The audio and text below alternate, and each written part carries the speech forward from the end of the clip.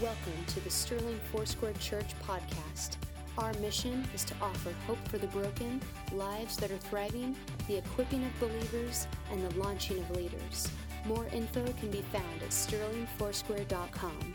Thank you for joining us today. This morning, we're going to be starting a new sermon series, and our series is called Back to Life.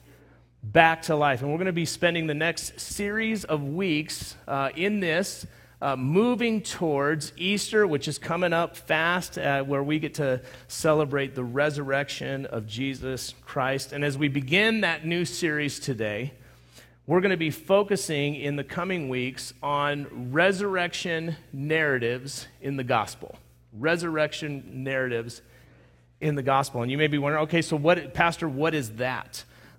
We've got Easter coming up. We're going to celebrate the resurrection of Jesus Christ. But did you know that in the Bible that there were other people that were raised from the dead as well? Number of stories in the Old Testament, but particularly in the New Testament, in the Gospels, Matthew, Mark, Luke, and John, on several occasions, Jesus spoke and somebody was raised from the dead. And not just in a spiritual sense, not just a dead in sin and alive in Christ sense, not just in a place where they had a diminished hopelessness in their life and now they had hope and they had kind of a restoration to community. All of those things are appropriate, but people who were literally physically dead, where Jesus interrupted what was taking place and they were literally and physically restored to new life. And we're going to be looking at those resurrection narratives because they foreshadow Jesus' own resurrection. And what you see is you see him demonstrate God's ability to do that, but then he does it for himself, and that's what makes it unique. In all the other places in Scripture, when you see somebody who was raised from the dead, God used a person, right? In the Old Testament, he would often use a prophet. In the New Testament, in the Gospels, he uses Jesus, and then there are times in the church where that was taking place when he was just using ordinary people. But the uniqueness of Jesus' resurrection is that he resurrected himself, and we're going to be moving towards that celebration. And so each of these resurrection narratives that we're going to look at through the coming weeks is going to be something that foreshadow the resurrection of Jesus Christ, and they demonstrate not only God's ability, but his willingness to bring life out of death. And they're indicators that our hope in Jesus is not in vain. And so it sets out our frame of expectation of what God can do in our life and how he can use us. And if he can do that with a literal physical death, then certainly he can do that with the other areas of death and diminishment in my life. He can bring life out of those ashes as well. And in any and every area of life that has been touched or affected by sin and death, Jesus, in his person and work, offers you and I new life in its stead. So in our physical bodies, he brings new life. In our weary hearts, he brings new life. In our troubled minds, he brings new life. Because when Jesus touches something, it comes alive. His touch brings new life. Several weeks ago, me and my kids were preparing for their 4-H project. So my kids got involved in 4-H a number of years ago. That's something that Dad does with them. So it's one of the things that it's just kind of me and the kids at the heart of that. And so we have kind of developed into a little 4-H family. Our youngest is now in 4-H as well. So I've got all 3 kids in it. And we are poultry people. That means that the way that we participate in 4-H is we do poultry, we do chickens and ducks, and that's kind of the little niche that we found for ourselves, and we're pretty good at it. We're pretty happy to be a part of that. I've already heard all of the jokes, so I know that as somebody who cares for chickens, that I'm technically a chicken tender. You can hold all those memes to yourself. I've heard it already, and I spoiled the joke for you right now. So we've heard all of that, but over the years, we've learned a few things, and at times we've kind of gotten a few chicks here and there, and the last couple of years we've ordered from specific hatcheries, and we're trying to up our game a little bit, right? So we're going direct. But one of the things that we've kind of learned the hard way is just kind of the difficulty of caring for animals and just kind of the delicacy of life, let's put it that way, that kind of comes with that. And this year, we were preparing for our chicks to arrive, and we were making preparations at the home, but we were also watching the weather because that actually impacts what's taken place. And we've had times where cold snaps have come through, and that has had an adverse effect on the vibrancy and the vitality on what was delivered. And as we were looking for our chicks to arrive this year, we were watching the weather with some measure of trepidation because it didn't look good. So our chicks were being shipped right after they were hatched, and they were coming through that last cold snap that we had. Now, not like San Francisco 45, ooh, it's breezy cold, like 0 degrees, northeast plains, the wind is whipping, and you've never been as cold as you are that day. That type of cold. You guys remember that? I know that you're trying to forget it. I've seen a few people in shorts here this morning trying to will summer upon us, but it looks like it's supposed to snow tomorrow. Again, as well, you live in Colorado, that's what you get.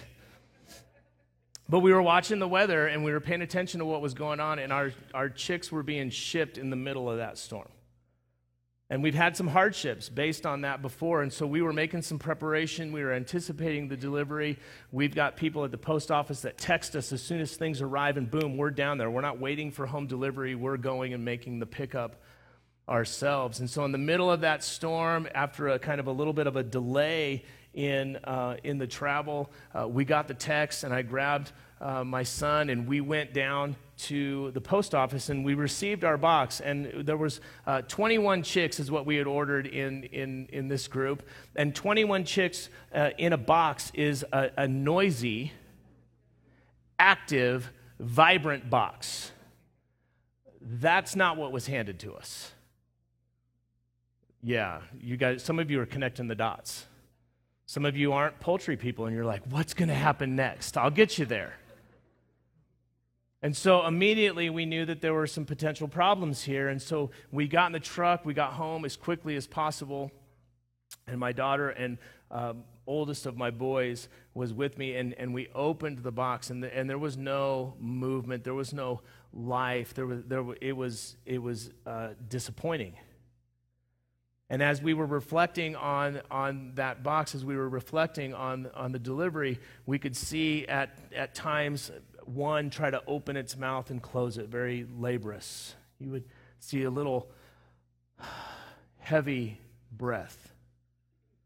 And immediately we went to work. Immediately we went to work because we had already prepared for this place and we had already anticipated some of these things. And so one by one we were taking them out and we were placing them under the heat lamp and we were massaging them and we were trying to position them in a way that we knew would kind of give them the best chance for vitality and vibrancy to return to them. And over a series of hours we were able to revive 11 of the 21. When we got one to just kind of move, I thought, God, that's an incredible amount of grace, and I would have settled for that. But over and over and over, we were able to, with our care and with our attention, begin to steward life back into what was, for all intents and purposes, just a box of death. And I was reminded this week, as we were going to begin this series, I was reminded of that story, and I was reminded of those hours downstairs with my kids, doing just what we knew to do to have the best chance. And I felt like the Lord spoke to me, and He said, I do that to you. I do that to you. That the Lord's design for you and I is to take us in those moments where there's no life left. Like there's no life left in that hope or that dream. There's no life left in that relationship. There's no life left in that desire for freedom, but you still seem to be bound in addiction. That there's no life left in ... And He says, you put yourself in my hands and I will bring life into it. Each of us have areas of neediness in our lives. Each of us have been touched at different points by sickness and despair, depression, anxiety, violence, injustice, arrogance, self-absorption, and so much more. There's so many broken things in this world that have left its fingerprints on us, that there's this sense of decay. But in any and every one of those areas, Jesus would say, I can bring new life. I can bring new life. And in fact, when he began his ministry and he announced the kingdom of heaven is at hand, or the kingdom of God is near, it was accompanied by the dramatic demonstration of the power of God to bring about the great reversal of life's circumstance and the things that had brought brokenness to people. Each one of us need a touch of Jesus to produce new life in us, both to revive us from our dead soul and spirit to a place where we're alive in Christ, in the idea of salvation, but in each and every area of our life that is in need of his touch, that his fruitful and vibrant, abundant life would be on display.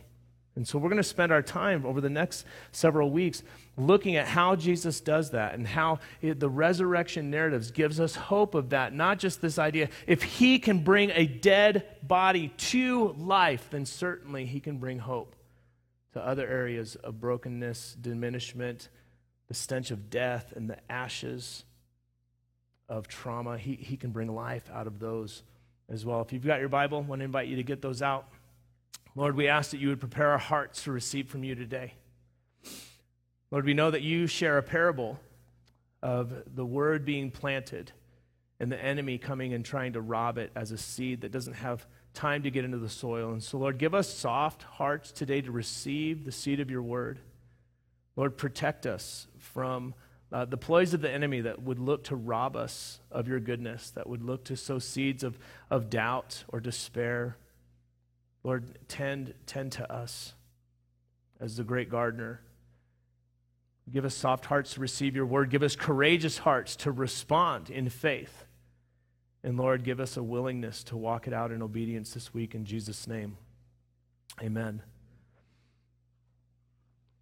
This morning, rather than jumping into one of the resurrection narratives, we're going to frame out some reminders for us as we go through it. And so in the coming weeks, we're going to actually look at stories in the life and ministry of Jesus where he interrupted a death and brought about an actual new physical life. But we're going to frame out why it's important for us to see those in the narratives and the expectation that we should have of what he would do in our lives today, what he would do in us and around us as a result of that. And so we're going to start in John chapter 5.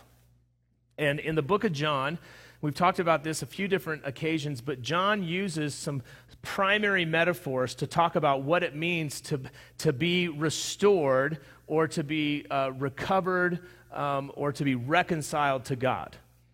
And his kind of primary metaphors that John uses most of the time has to do with light and darkness and life and death. And in fact, in the book of John, the idea of life or new life or life everlasting or eternal life over and over and over and over again is how he draws upon what it means to be connected in right relationship with our Heavenly Father again. What it means to respond to the invitation of Jesus to receive salvation. He constantly draws on this metaphor of life and death in both a concept and in an actual practical implications for our lives. And in John chapter 5, we're not going to be able to go through the whole chapter this morning, but I would encourage you to read it on your own, maybe this week in your devotion or in your time of study. John chapter 5 opens with a dramatic healing. A dramatic healing. It's not one of the resurrection narratives. It's not a death to life type of a story in the whole part of a physical body, but it opens with a dramatic healing. There's a man who has been lame. He is unable to walk, and Jesus comes and engages with him in a conversation. And Jesus comes and says, hey, do you want to get healed? Which is kind of an interesting question. And the man offers an excuse for why he hasn't been healed. And if you read the narrative for yourself, he's in a specific place in Jerusalem, a place that was known to have dramatic moves of God. And he was by a pool that he was waiting that if the water was stirred, the perspective was the first person to get in was going to receive a miracle. But he was never the first one in because guess what? It's hard to be the first one to run and jump in the pool when your legs don't work. And so he was constantly there trying to anticipate this miracle that was never able to come because he couldn't in his own strength get himself there. And so Jesus says, hey, do you want to be healed? And he's like, I'm trying the best I can, but it's not working. And the interesting thing is he doesn't ask Jesus to do anything. He doesn't say, could you heal me? He doesn't ask for his advice. He doesn't actually even know who Jesus is or recognize him really afterwards. Jesus just says, hey, do you want your circumstance changed? You want new life in those legs? You want to be healed? Yeah, but here's the reason why I can't. And then Jesus' response to that excuse was this: get up and walk. And the narrative just describes a man standing up and walking. He doesn't argue. He doesn't say, yeah, right. He literally responds in faith to that. But he gets up and he walks. And there's this dramatic healing that opens John chapter 5. And immediately what happens is people are unhappy with Jesus, particularly the religious leaders, because this happened on the Sabbath. So in their perspective, this was a day where you weren't supposed to quote-unquote work, and Jesus was working, and so they're frustrated at that. Now I want you to imagine how hard your heart has to be to see a healing that dramatic, and your first thought to be, you did that wrong. I don't like that. Right? Somebody who's lame, can't walk, they stand up and walk. They get up out of their wheelchair, and you're like, you didn't pray that right. You should have done that yesterday. That's really their idea. You should have done it yesterday, or you should have waited till tomorrow. Right? How hard does your heart have to be to think that way? You know, you go back to the prayer station and they lay hands on you and they put it on your shoulder and you have a dramatic healing from the Lord. How hard would my heart have to be to say, well, you did that wrong. You should have put your hand on their head. Just because I think that that's the way that you're supposed to do it. I don't, by the way. I'm just for instancing. Like how hard? How hard does your heart have to be to miss that? And just as a side note, we have people who are healed through prayer all the time. And so I would encourage you that if you need a touch of the Lord, whether it's physical or otherwise, you need to start asking, because Dad says yes. Does all kinds of dramatic things. And oftentimes we answer for him and say that he wouldn't move in our lives when he's just waiting for the opportunity. And then there's times like this with this healing where he doesn't even ask permission. And those are even more surprisingly delightful when God just does something because he feels like it.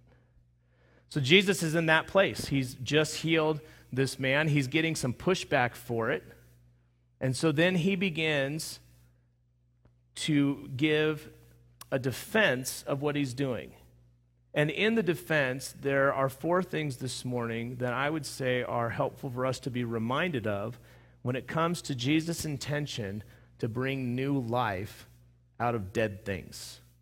Because that's always his intention. And so these 4 reminders are going to be helpful for us as we go through this series, as we talk about back to life, and as we contend for him to bring life out of the ashes and brokenness that we experience. These 4 reminders will be helpful for us.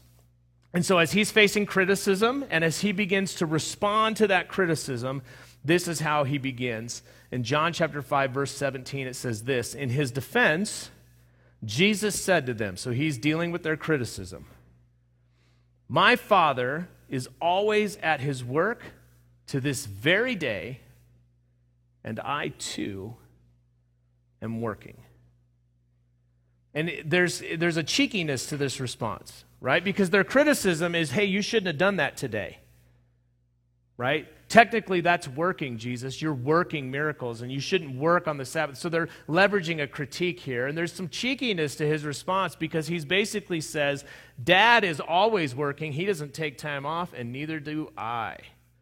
And in one sense, he's saying, hey, I'm just getting started. And as you read the rest of the gospel narratives, I mean, he was just getting started. But the reminder for you and I is that Jesus is already at work. Okay, let me say that again. Jesus is already at work. If you have an area in your life where you're in need of a move of God, you have an area in your life where you are dealing with ashes, shadow, and brokenness, despair, whatever kind of that metaphor that would cover that place that you're in and you need new life, can I tell you, Jesus is already working in that place and in that space. He's always at work. He's already at work, and he's moving in your favor. He's moving already in your favor. Yesterday, I had both the honor and the difficulty of officiating a funeral. Unfortunately, over the last several years, I've gotten really good at that because I've had to do a lot of them. And it was for particularly just a kind and wonderful woman who was a part of our church family. And part of her ceremony, I got to share a little bit of her thoughts from Romans chapter 8. And so because of that, it put me in that chapter, just kind of moving through some of these really foundational verses of hope and encouragement.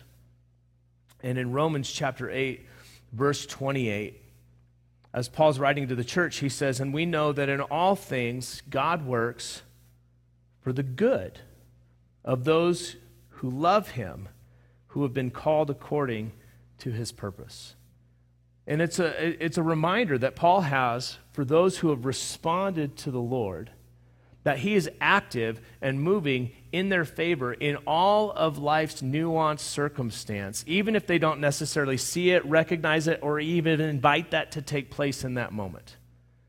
That he is already at work in that area. Did you know that the burdens of your heart, the places that you finally get to a place of desperation or brokenness, and you cry out to the Lord and you say, "Help me," that he has already been moving in that area before you've given him permission to move there?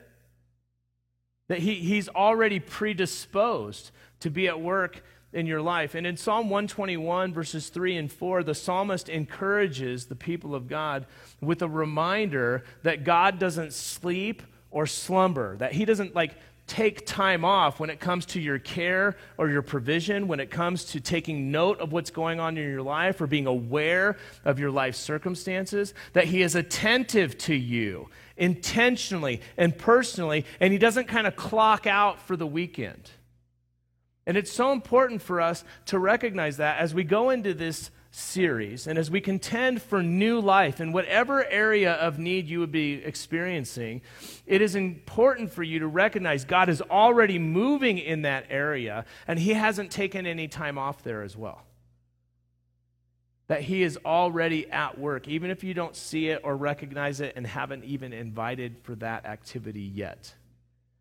He is already putting things into motion and in movement.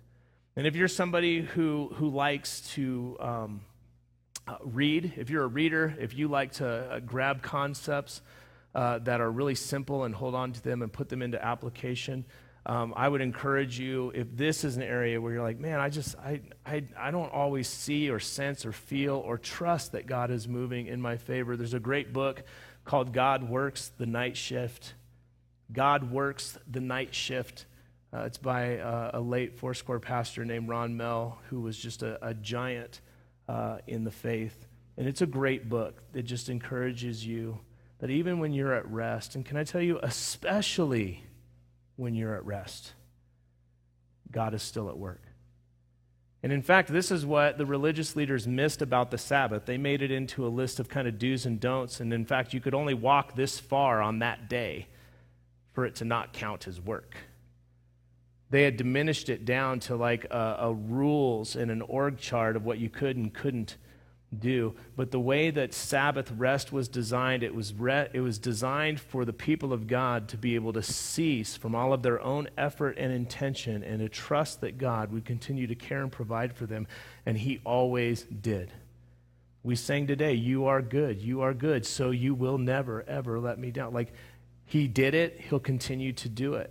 And that rhythm of rest in your life that as Americans seem to elude us, right? Even on our days off, we just decide that to be a day of different activity oftentimes, never ceasing from moving and thinking and doing and trying to somehow, there's a need for rest. And God works when you rest, especially when you do. I would encourage you maybe to start looking at that discipline. So the first reminder for you and I is Jesus is always at work, and that's good news for us. Number two, as Jesus continues to move on and respond to them, looking at verse 19 and 20, it says this: Jesus gave them this answer. So again, he's continuing to meet their criticism and their critique that they have of what he's doing and how he's doing it. And he says, very truly, I tell you, the Son can do nothing by himself. He can only do, he can do only what he sees his Father doing, because whatever the Father does, the Son also does. Now, again, I think this is kind of cheeky as well, because they're criticizing him for healing this man, right? And he's basically saying, whoa, I didn't do it, Dad did it, right? They just kind of bump it up. Go talk to Dad. I don't do anything that I don't see him do. And he gives me clear instruction. And they're offended at this as well, because Jesus is saying that he is the Son of God. And so now they have two reasons to be frustrated with him. One is he seems to be violating their perspective of rest and Sabbath. And two, he is speaking in very clear terms that he is the Son of God. And so now they're kind of doubly frustrated with him. But one of the reminders that you and I need to have as we go into this series about back to life, about him being able to bring life out of death or life out of darkness, is this: Jesus has the authority and the ability to do so. Okay, make no mistake about it. Jesus has the authority and the ability to do so. Any area of life right now that you are experiencing that is shouted or shrouded in death or sin or brokenness, Jesus has not just the authority, but the ability to do something dramatic about that right now today. He can bring life out of any and every one of those areas because he has been given the authority to do so. And then Jesus says this in verse 20. He says, "For the Father loves the Son and shows him all he does." So he's continuing this, hey, me and Dad are doing this together. And then he says this: "Yes, and he will show him even greater works than these, so that you will be amazed." Which is incredible, because he just healed a lame man, and these people are not amazed. Their hearts are so hard, they're just criticizing when it happened and how it happened. And he says basically this: I have the authority, I have the ability, and I am just getting started. You think this is something? Wait till you see ... And he moves from that ... moving from this idea that he has authority and ability right to verse 21, which is really going to be our anchor verse for this series, where it says this: "For just as the Father raises the dead and gives them life, even so the Son gives life to whom he is pleased to give it." So Jesus just gets done saying, I have the authority, I have the ability, and not only that, it's going to get even bigger than you thought. I'm just getting started. You think healing a lame man is something? The dead will be raised to life. And then as you continue through the gospel narratives, you start to bump into, and we'll look in this series on 3 occasions where Jesus did just that. In a variety of ways, variety of demographics, variety of contexts, demonstrated this: I can give life even out of death. But the reminder for us from this verse is not that he is able to give life. Okay, here's what I want you to take away from this. And if you're a note taker, I would encourage you to write this down. Jesus is pleased with you. And the reason why we're sitting on that, and why that's kind of the point that we're drawing from this verse, is because when we read a verse like this, we have some challenges. And maybe this doesn't apply to you, but this has applied at me at times, where I could read a verse like this that says, even so the Son gives life to whom he is pleased to give it. And my first thought can be, but he's not pleased with me. And can I tell you that is a common way that we respond to the hope that is ours in Scripture. We will read a verse that says, God does this, and we'll think, for everyone else. God answers prayer. Well, not mine, because I don't do it right or on the right day, or we start falling into the same traps of those with hard hearts and darkened eyes.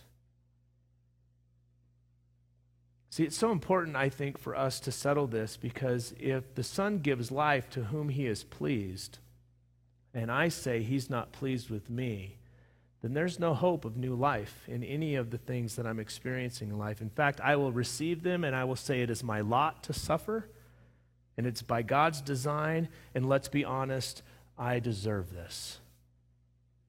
And there's a merit of truth to that. That's why we fall into it, because we know that the wages of sin is death.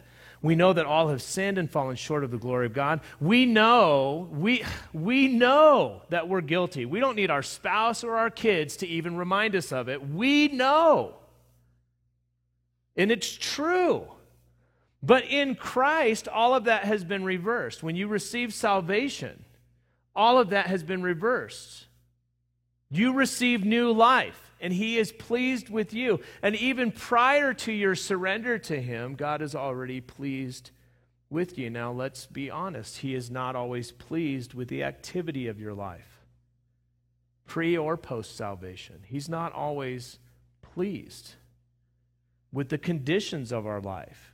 That may be of our own making, the consequences of our own decisions, or maybe the effect of the will and decisions of others. We could be collateral damage and find ourselves entrapped in really difficult situations in life. All of those things are true, and he could look at some of the activity in my life and say, hey, Ben, I'm not pleased with that, but still be pleased with me. And he can look at some of the conditions that my life has fallen into and say, hey, that's not my design for you, but he can still be pleased with me. The challenge for us is we typically take our activity and the conditions of our life and we wrap it up in our valuation of ourselves and our identity, and we get trapped there. But God loved you before you loved him. In fact, as we get back to John and his primary metaphors of life and death and light and dark, his other primary thematic focus is love. Love, love, love, love, love, love, love. In fact, if you go read 1 John, it's just a love letter about how God loves you and about how we respond to him in love and about how that love impacts the way that we love one another. And he goes out of his way to say we love because he first loved us. Before you even get to this chapter 5, where we're unpacking all of this, you get John chapter 3. Jesus' conversation recorded with Nicodemus and the focus of not just life and eternal life, but the love that motivated God to put that on offer to begin with. And you get to John 3:16, for God so loved the world, right? That he's moved and motivated by his deep pleasure in you for the simple fact that he created you. And that he wants to extend his love to you and recover you, redeem you, rescue you from your brokenness, restore you, reconcile you to himself. He's motivated by that love. He's pleased with you. He's pleased with you. As we go into this series, Back to Life, Jesus is already working in the areas that you need resurrected life. He's got the authority and he's got the ability to do something about each and every one of those circumstances. And he is already pleased with you. He is already motivated by a deep and abiding love for you. In fact, it's demonstrated by the cross. The death and resurrection of Jesus demonstrates that. Paul actually says in his letter that when we were still dead in our sin, that God demonstrated his love for us in the death and resurrection of Jesus Christ.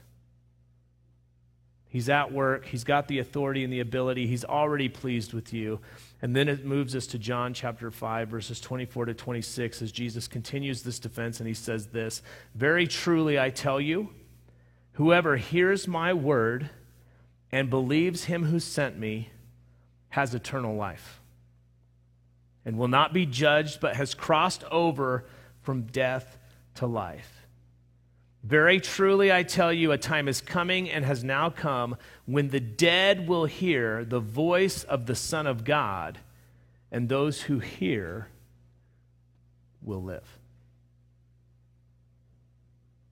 And that's something that ends up being dramatically demonstrated in a variety of ways. In the resurrection narratives, we're going to see Jesus speak, and literally dead people come back to literal physical life.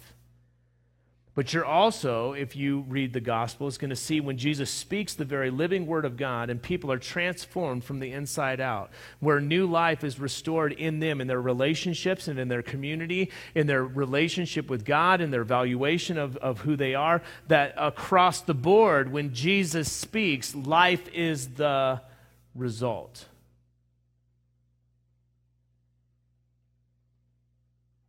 And in John chapter 8, if you started reading chapter 5 this week and you're like, it's a page turner, couldn't put it down, right? You would get to John chapter 8 where Jesus says, I only speak what I hear the Father say. Jesus is already at work. He's got the authority and the ability to bring new life out of death. He is already pleased with you. And when Jesus speaks, life is the result. Church family, if you would stand, worship team, if you would come forward. I want to guide us in a few ways to respond this morning as we close.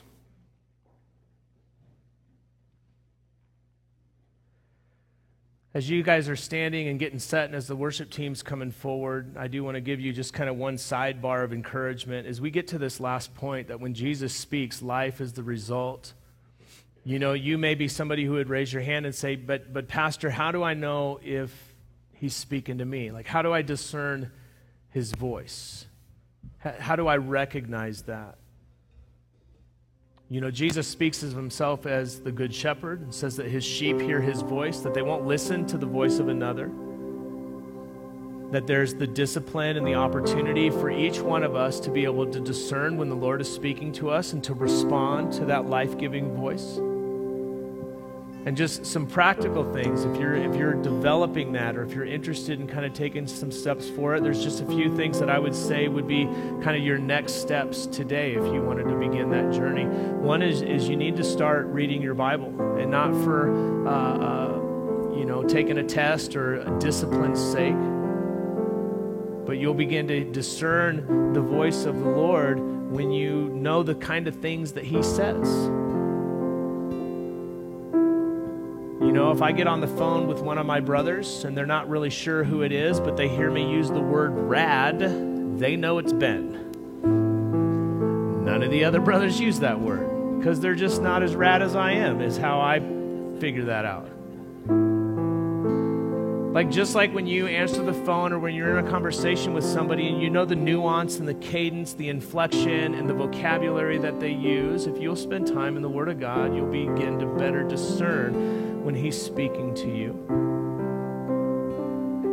Another thing that would be helpful would be to spend some time in reflection and in silence in your time of prayer. Most of us, our prayer life, once we get there, is we're desperately crying out for help or we're complaining a lot. Not you, but that 9 o'clock service, full of them, right? At different times in church history, there's been a resurgence in the people of God to include reflection and silence in their time of prayer.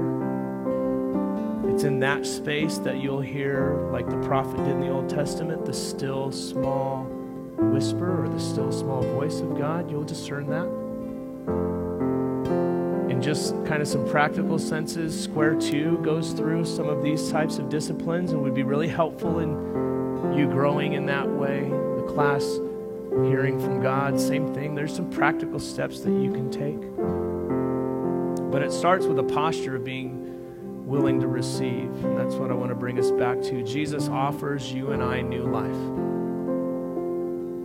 In our physical bodies, He brings new life. In our weary hearts, He offers new life.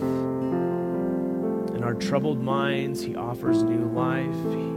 His touch brings new life. And I would ask that you would just close your eyes for a moment and entertain these questions. Where are you in need of new life?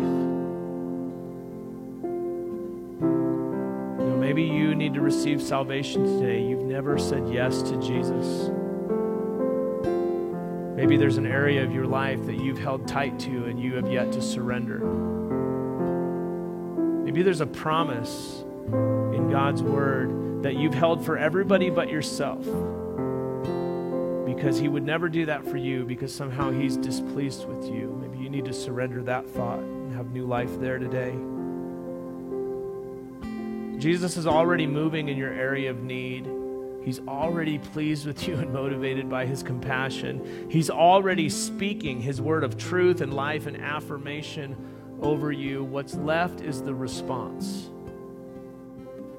You may have not even been looking for the Lord to move in your life today, but he's ready to move. How would you respond if he said, get up and walk? Would you just simply stand, or would you have to have an argumentative conversation? Could you just respond in faith to what he would motivate you to do today? Lord, we come to you, and as an act of faith, Lord, as an act of surrender, we put our hands out in front of you as if we were holding our area of need,